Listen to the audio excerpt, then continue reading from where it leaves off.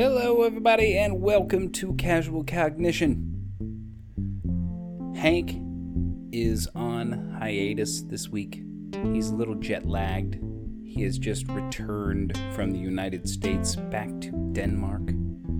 And I was a little too busy to procure a guest, so it's just me this week, chatting with you, the listener.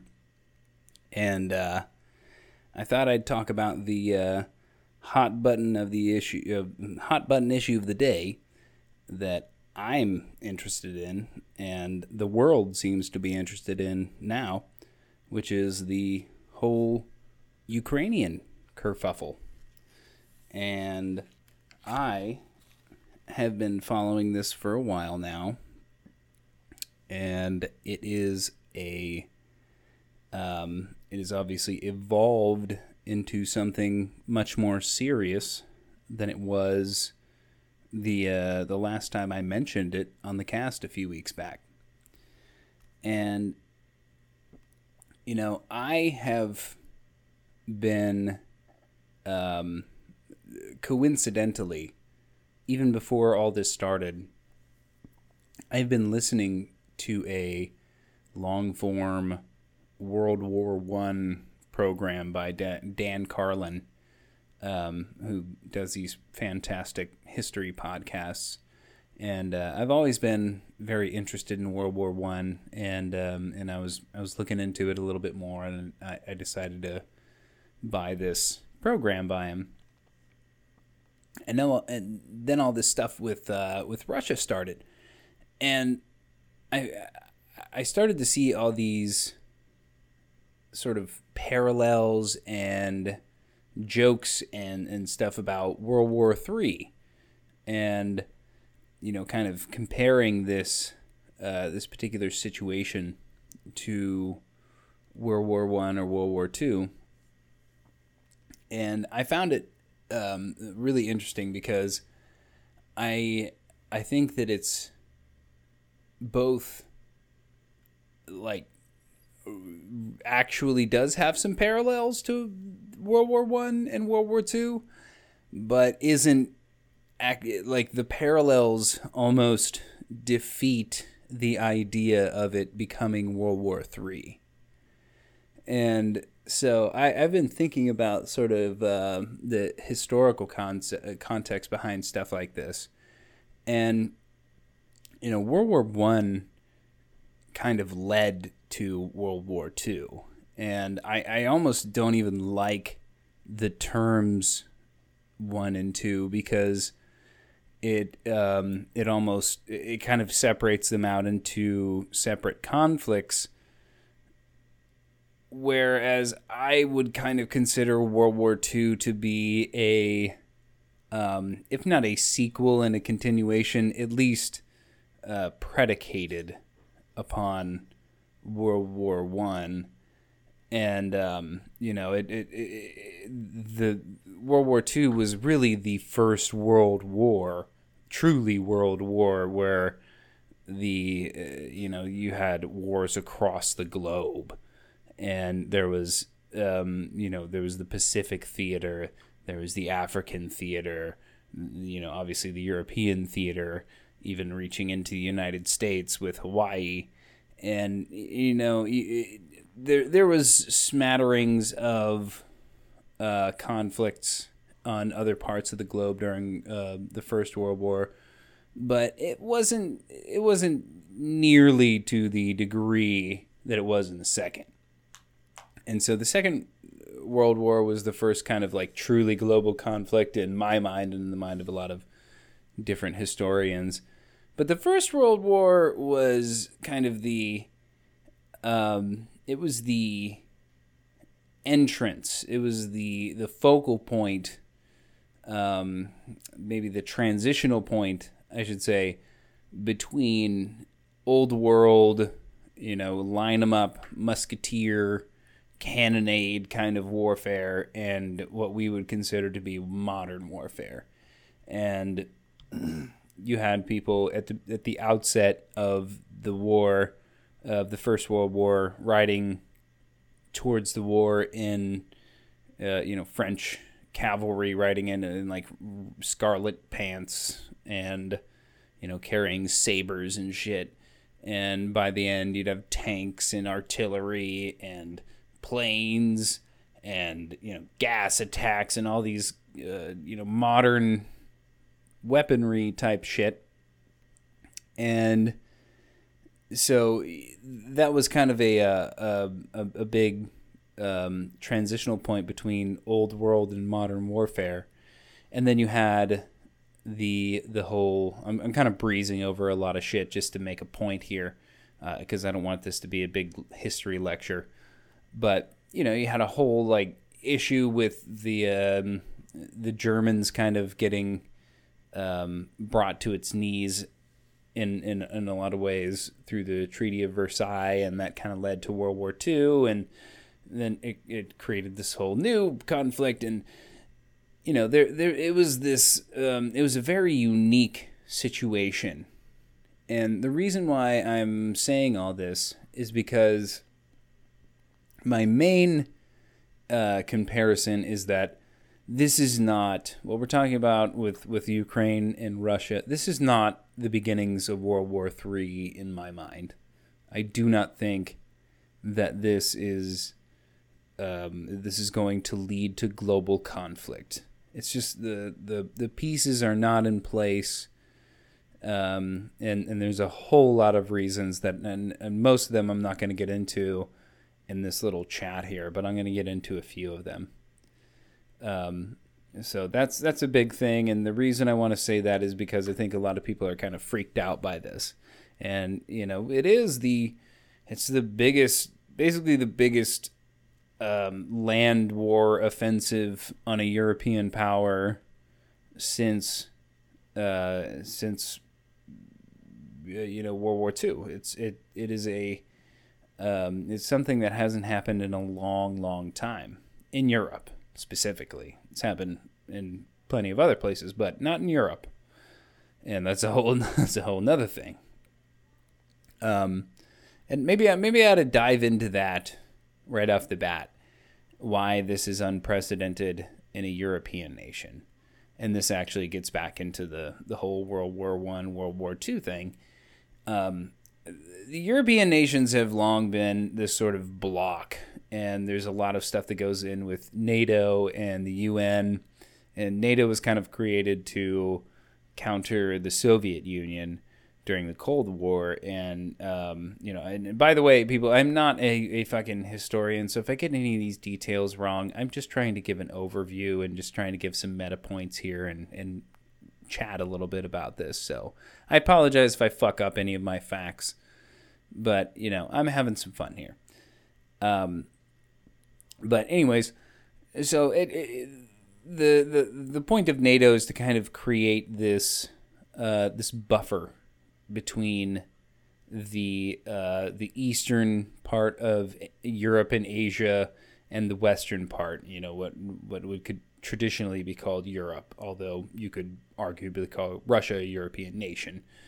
But Russia, and specifically under Putin, which I will talk about Putin a little bit, they are in opposition to NATO specifically, and the EU in general, and also to the by proxy the United States, because the United States is a big ally of those things.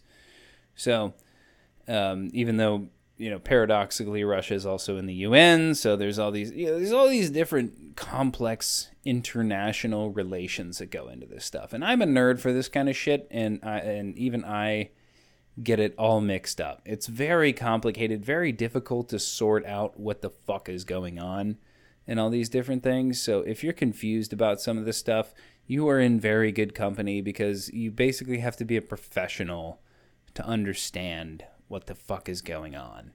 And I'm jumping into this as somebody who is, been doing a lot of reading. I'm going completely off script here. I don't have any notes or points or anything to bring up. I'm just going off script here, and it's really hard. It's hard to think about it and untangle all this shit without stuff written down. And, obviously I'm not a professional. I'm sure professionals can do it better, but to sit there and try and explain all of this stuff, even from start to finish, on just the basic facts is really difficult. But that's not really what I'm here to do today, so lucky me. But anyways, what's interesting about all this is that why, like a lot of people might be looking at this as like, why the fuck is Russia going through all this effort to get Ukraine? And it's basically because they want a buffer zone in between them and this sort of European bloc and these NATO nations and the EU. And Russia's biggest geopolitical ally, or maybe most powerful, maybe not like most dedicated, but certainly most powerful geopolitical ally, is China.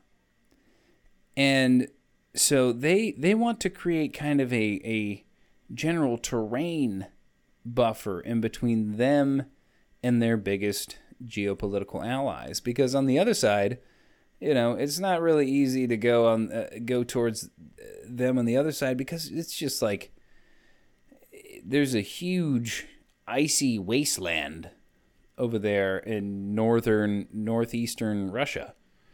And you could go, nobody's thinking that the United States is going to launch like a fucking land war across the Bering Strait and go into Russia. That's one of the reasons why I bring up some of this old world warfare, is because that's just kind of out the window these days.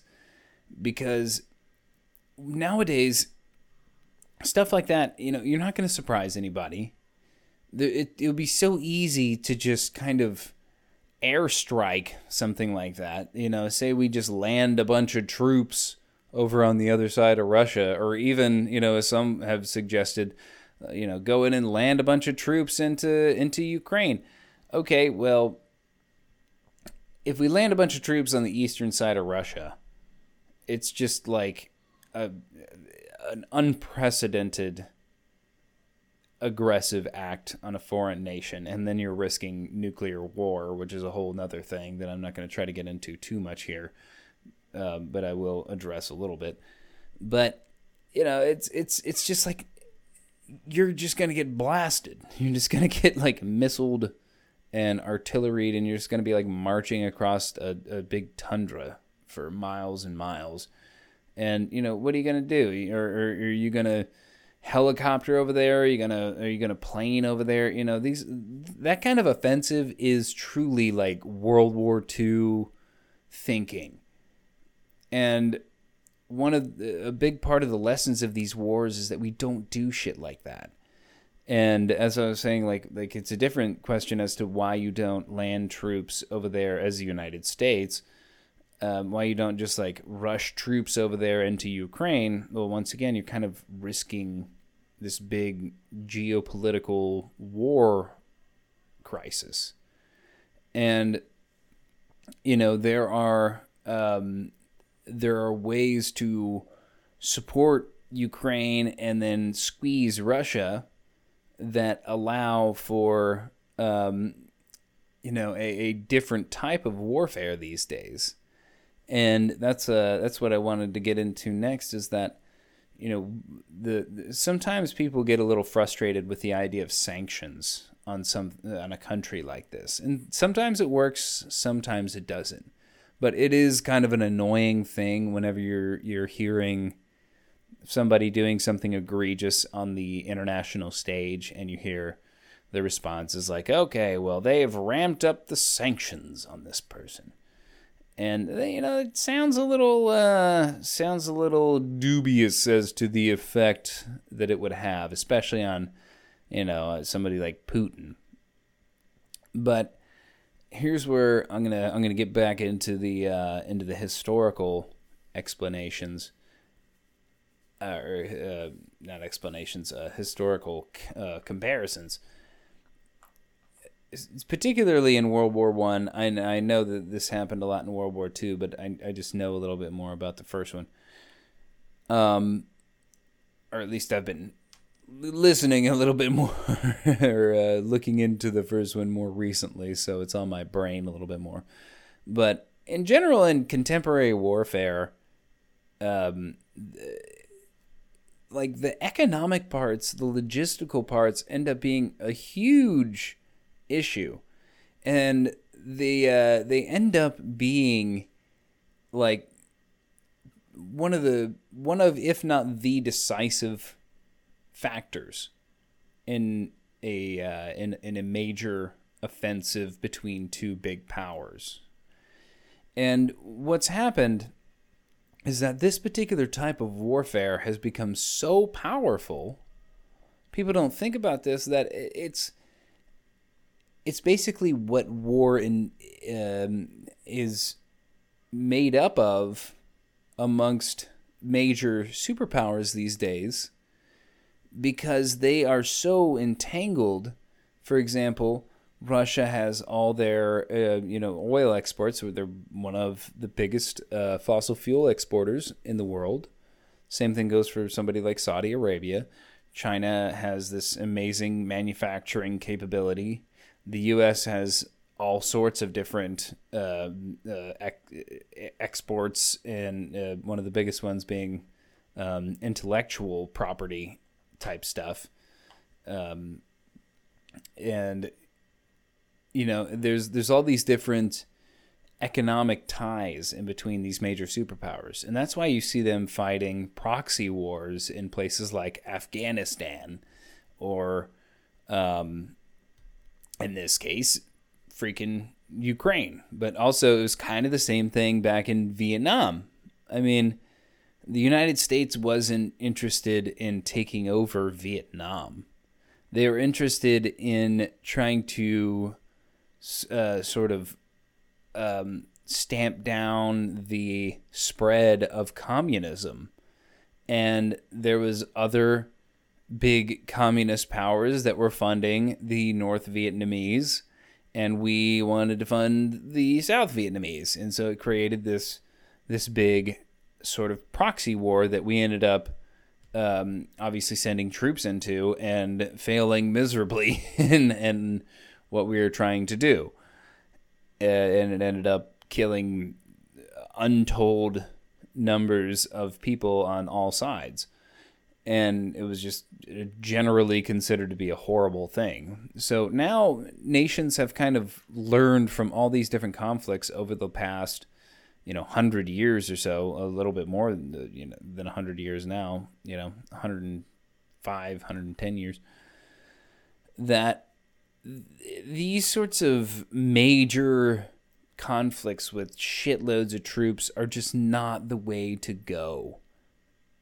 And the best way to wage any kind of offensive upon a geopolitical enemy is either through proxy wars, or through cyber warfare, or through trying to spread unrest at home, or through sanctions, or sanctions are these days, like that's one of the biggest tools in the offensive tool bag that major nations have on each other, because imposing a sanction on somebody else is kind of like, and as you've seen if you've been paying attention to the news, they don't just like cut everything off. They impose very targeted, specific sanctions, and they ratchet it up, and they make it worse and worse. And it's very similar to like a normal offensive, but you're doing it in a monetary way rather than a physical, militaristic way. And this gets me back to Russia, where I think that that's kind of what Putin was expecting, where like, okay, well, if I just do this little thing, I took Crimea not too long ago, and maybe if I just roll in here and I say there's Nazis in the region, and I kind of snatch this country, maybe they won't get too pissed. And the sanctions will be mild, they'll be manageable. Not everybody will sanction me. The Ukrainians will kind of roll over, and we'll be able to take this country back for Russia, which, by the way, they've been wanting to do for a long time. And he didn't really count on the international backlash and the severity of the sanctions that he would get, and most importantly, I think, the extreme resistance of the Ukrainians. And this is actually another thing that brings me back to World War I, the beginnings of World War I, that's very interesting here. When Germany first was about to start this whole conflict, they were going through Belgium, and they expected the Belgians to just kind of roll over and just be like, okay, you guys can go through. And they said, okay, well, you just don't destroy any of the railways or roads or tunnels or anything, and we won't hurt you. And the Belgians just destroyed everything and occupied a bunch of forts and just made it miserable for the Germans to try and go through this place. And that's kind of what reminds me of these Ukrainians here, of like, I think the Russians kind of, or I shouldn't even say the Russians, I should say Putin and his administration, because I don't want to hate on like the Russian people. There's actually been a lot of demonstrations across Russia that are condemning this action, and as is the unfortunate modern reality in a lot of places, we have to kind of make sure to condemn the governments and the power structures that are in place in certain areas like this, and not the people who live there. Although some of the people who live there are doing shit or are promoting shitty things, like we can't just condemn the nation as a whole. We have to condemn the particular power structure who is performing these kinds of actions. So, I lost where I was at whenever I went off on that rant, but yeah, like Putin, he wants kind of a tepid response to this kind of thing, and I think that he bit off more than he can chew here, because he rolled in expecting, kind of like the Germans with the Belgians back in, I think it was 1914, like for them to be like, okay, we're not gonna risk war with Russia, with the big daddy Russia, and the international community is only threatening these small sanctions, so we'll let you come in and take us over, I guess. And instead they're like, fuck you, we're fighting for our country, get the fuck out. And the international community is like, yeah, we're with you, fuck you, we're going to impose some serious sanctions on you. And by the way, in case you haven't heard, the Russians, they closed their stock market, and the ruble has tanked. The ruble is the name of the Russian currency, and the value of it has been tanking.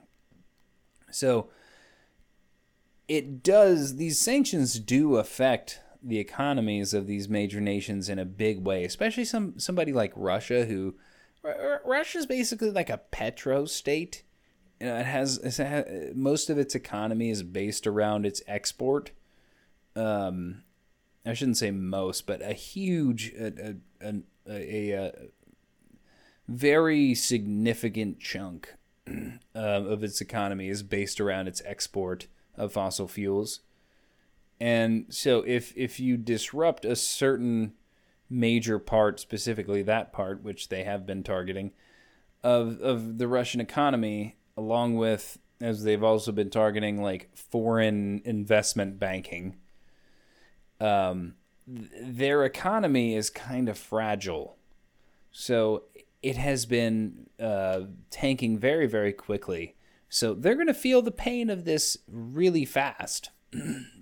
So now you've got this tough situation from a Putin standpoint, where your economy is running to shit. People at home are pissed. The Ukrainians are not rolling over like you were hoping they would, and the international community is supporting them and targeting you with major economic sanctions. And to top it all off, your best economic, or not gonna, geopolitical ally, China, has been kind of keeping its silence. And that's kind of been the big wild card here. And I've been wondering whether Putin thought that China may have been more vocal in its support of them. But, like, for example, like in a UN Security Council vote to condemn the actions against Ukraine, China abstained. Like, they didn't want to talk about it. they didn't vote on it. And, you know, so they're not like supporting it and they're not against it, and they're just trying to stay out of the whole thing. And that's exactly what China would want to do, because they don't want any kind of militaristic action, because they want their economic stuff. You know, they're in a very strong position in a sort of adversarial geopolitical sense to put pressure on foreign nations in an economic sense, and also, if they want to, in a cyber warfare sense. You know, they're very sophisticated on that sort of thing, and so is Russia. But, you know, all in all, I'm kind of confused as to why Putin is doing this sort of thing. The only thing I can guess is that he made a bad gamble, and he thought that this wasn't going to go, it wasn't going to be as serious. Maybe he thought because of COVID or something like that, like people wouldn't pay as much of attention as they are. But the good news, if you're worried about the sort of World War III possibility, in both of the world wars, there was some major powers on both sides that were pretty strongly against the other side. And maybe not right in the beginning, but there was a lot of different defensive pacts and, you know, long-time strife in between certain nations. In this particular situation, it's mostly just Russia being antagonistic.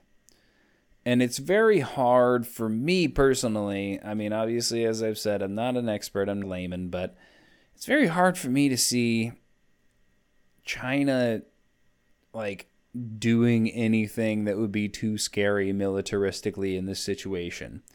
I read a lot of kind of this kind of stuff, and so I am parroting a lot of people who are much smarter and more knowledgeable than me on this kind of stuff.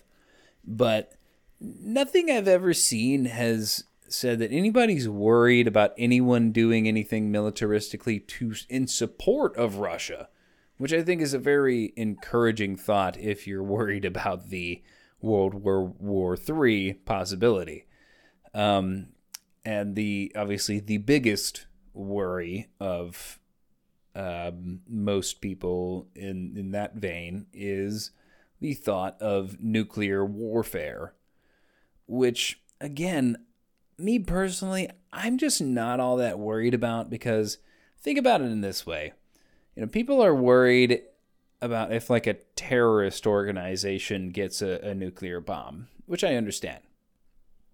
If you have a fanatical group who their goals, you know, they're perfectly happy with dying because their goals, they have some idealistic viewpoint that says, like, oh, you know, it doesn't matter if I die because my cause is this important. They're fine with using whatever methods and using some kind of nuclear bomb. And I'm not talking about any sort of group or ideology in particular. I'm just saying if there's like an extremist organization of some kind or this kind or that kind, then people are worried about them getting a nuclear bomb. And I understand that. Whenever it comes to a major superpower, like a Russia, one thing to think about is that they're a lot of their ruling class, aside from Putin and his organization, is kind of like the oligarchy of Russia. And, that's it's not terribly far off from the United States. But a lot of these places who are in charge of nuclear weapons, like they have, like their goals are not to destroy the world. Like even the most corrupt administration, like a Putin administration, their goals are not to blow everything up because they're enjoying themselves. They're sitting pretty. They're doing great. They don't want to fuck everything up. They don't want to shoot off a nuke. They're trying to bite off a little piece of territory, but I truly do not think, and this is all my opinion, obviously, they're not trying to actually start a nuclear war. And if we prod them with these economic sanctions, I don't think it's going to escalate into a nuclear war, as I've seen some people postulate over the past week or so. So I guess my overarching thing is that there's some very interesting parallels in this situation. It's obviously not an unprecedented situation, but it is a new situation for this century, and it hasn't happened in many decades in Europe. And it is something to keep an eye on and be aware of. But I also don't think it's something to panic over.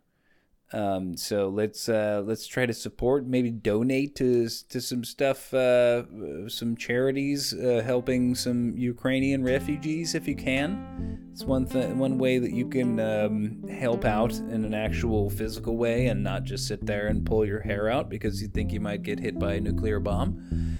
And I guess the last thing I will say is good luck to the people of Ukraine, and all my love to you, and all my love to you listening. Thanks for listening to me yap for the past half hour, and we will see you next week back with an actual person for me to talk to, so I'm not just screaming into the void. So, thanks again for listening, everybody. See you next time.